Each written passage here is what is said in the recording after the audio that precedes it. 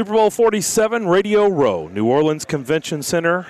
Our coverage rolling right along this week. Darren McFarland here at our 102.5 The Game Table. All of our coverage this week brought to you by Lotte Center in Brentwood, inside Maryland Farms, and Freeland Chevy Business Elite Sales. This next voice you can hear on the game every night, Monday through Friday, following sports night. Mark Schlereth, longtime player, a guy that's no stranger to this atmosphere and talking football. He sits down at our table. Mark, thanks for stopping by. No, it's my pleasure. Good to be here. You having fun with the radio show? Yeah, I am. I've always enjoyed the radio show, and I've always been involved in local radio. I still make my home in Denver, and then this opportunity came up to do a national show, and it's been fun. It's been a different experience. Local's a little bit different. I always say the local side of things is a inch wide and a mile deep, as opposed to a mile wide and an inch deep on the national level. But it's been fun, and I've always enjoyed the storytelling aspect of being on the radio and having a little bit more of an opportunity to explain things, as opposed to doing everything in 20-second sound bites, which is the TV way of things. So the radio stuff is always fun for me. Did you think Peyton Manning was a lock to end up in Denver, or were you surprised like a lot of us? No, I was surprised. I wasn't surprised.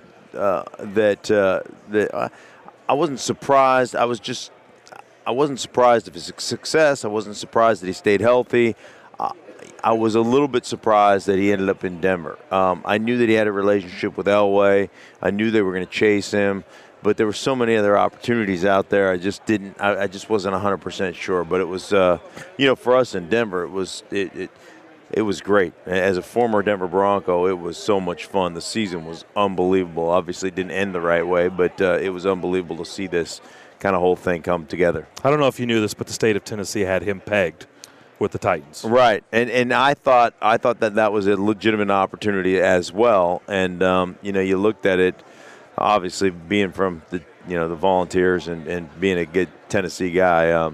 I really thought, wow, that one makes sense. But obviously, he had a little Elway connection there that I think really was the big selling point for the Denver Broncos. Do you think, I know you're probably biased, but do you think, because we love to rank everybody, right? I mean, that's just what we do in this business. So is Elway truly the best of all time?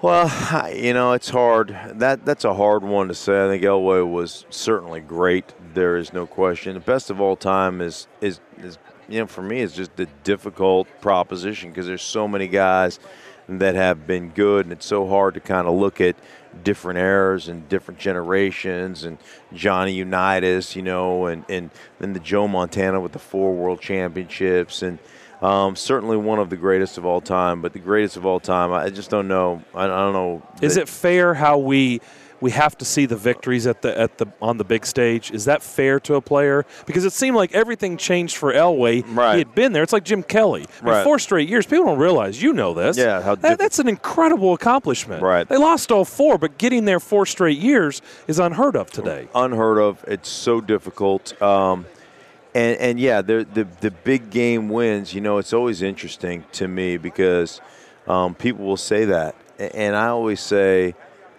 it's people. You hear the cliches. Hey, defense wins championships, right? Or I always say, well, that was some moniker made up by some defensive coordinator, right? That's not true. Or offense scores. It's complete teams that win. Complete teams win championships. You don't have to have one of the best 2 or 3 quarterbacks in the league to win a world championship. You have to have a complete football team. I mean, Colin Kaepernick has started 9 games in his career, right? And here he is at the Super Bowl. You've got to have a complete football team. Joe Flacco has played like an elite quarterback over the course of the playoffs, but there were times this season where people are like, oh, this guy is not he's not the answer, but he's a good quarterback. So it's just one of those things that, we always evaluate, but it's the complete teams, the teams that come together at the right time. Those are the teams that win world championships. You went through this week many times. So how do the Ravens keep the distraction part of this week out of their locker room? I think they are so mentally strong, and they've been through the distractions, and they've got the personalities. And I go back and reflect on my own playing career, and I'll go back to Super Bowl 32. I knew the history of John Elway in the Super Bowl. And it was important for us as a football team, not only to win for us, but, we knew John's history. We knew he'd lost 3 Super Bowls and got pummeled in 3 Super Bowls. And that was a real motivating factor for us to kind of dot our I's and cross our T's, really be focused. And I see that same kind of mentality with this Baltimore Ravens football team right now. They really have just been honed in this kind of whole win this one for Ray on his retirement tour. That stuff is real. And, I'll be honest with you. I think back about it. I think back to that game, Super Bowl 32. There was never a time during the course of the game where I was going, I got to get this block for John. I've got to do. I'm doing my job. I don't think about John at that point. Now, all of a sudden, when I knew the game was 4th down and 7, and John Mobley knocks down the pass intended for Chimura, and we know we won it, we're going to just kneel down on the ball. Then, I thought about John. But I think it helps you prepare during the week. It helps you stay singularly focused on what you have to do. And it kind of galvanizes you as a group. And I think we've seen that through Baltimore and this Ravens football team over the last few weeks. Where were you at on the helicopter play?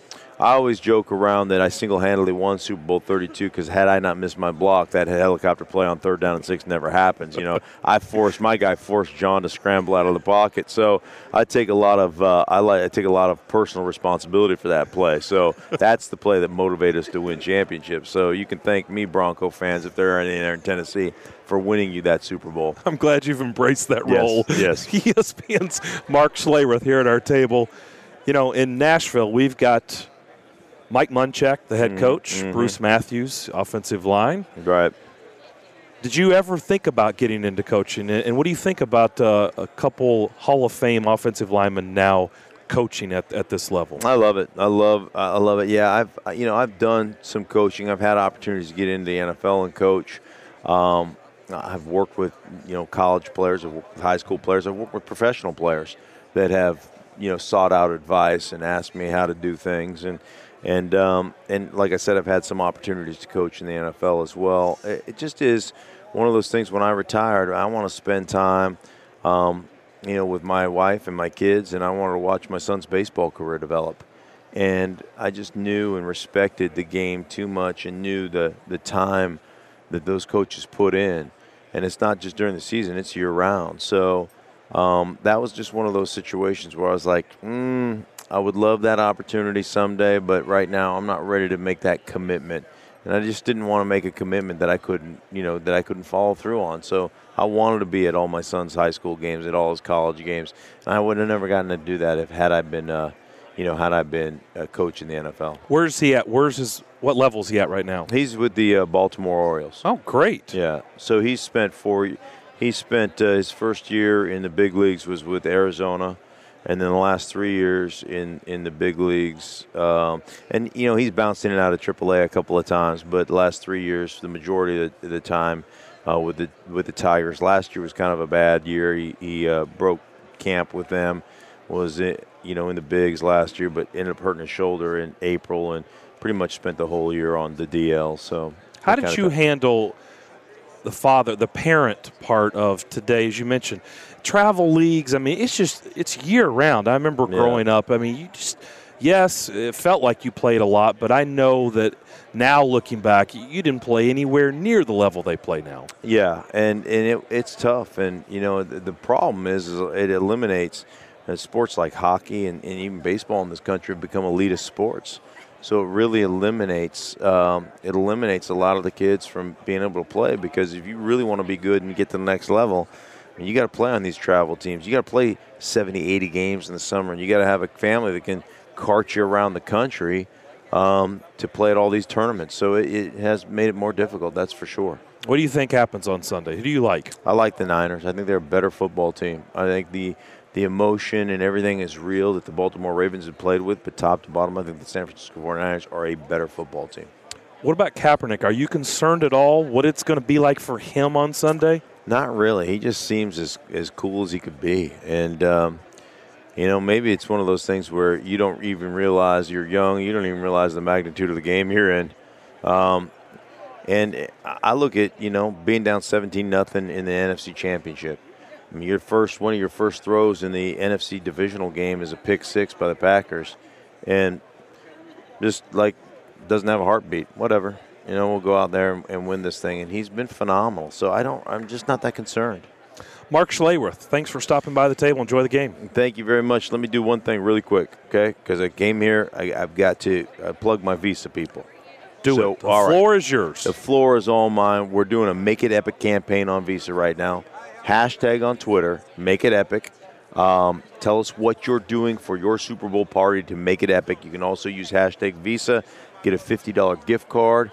We're going to give a bunch of those out. And also, you can follow them on Twitter at Visa. So Make It Epic campaign. We're talking about Super Bowl and what you're going to do. So let us know how you're going to make yours epic. That doesn't sound hard at all. No, it's going to be pretty easy. And everybody and the brother's uncle has a Twitter, right?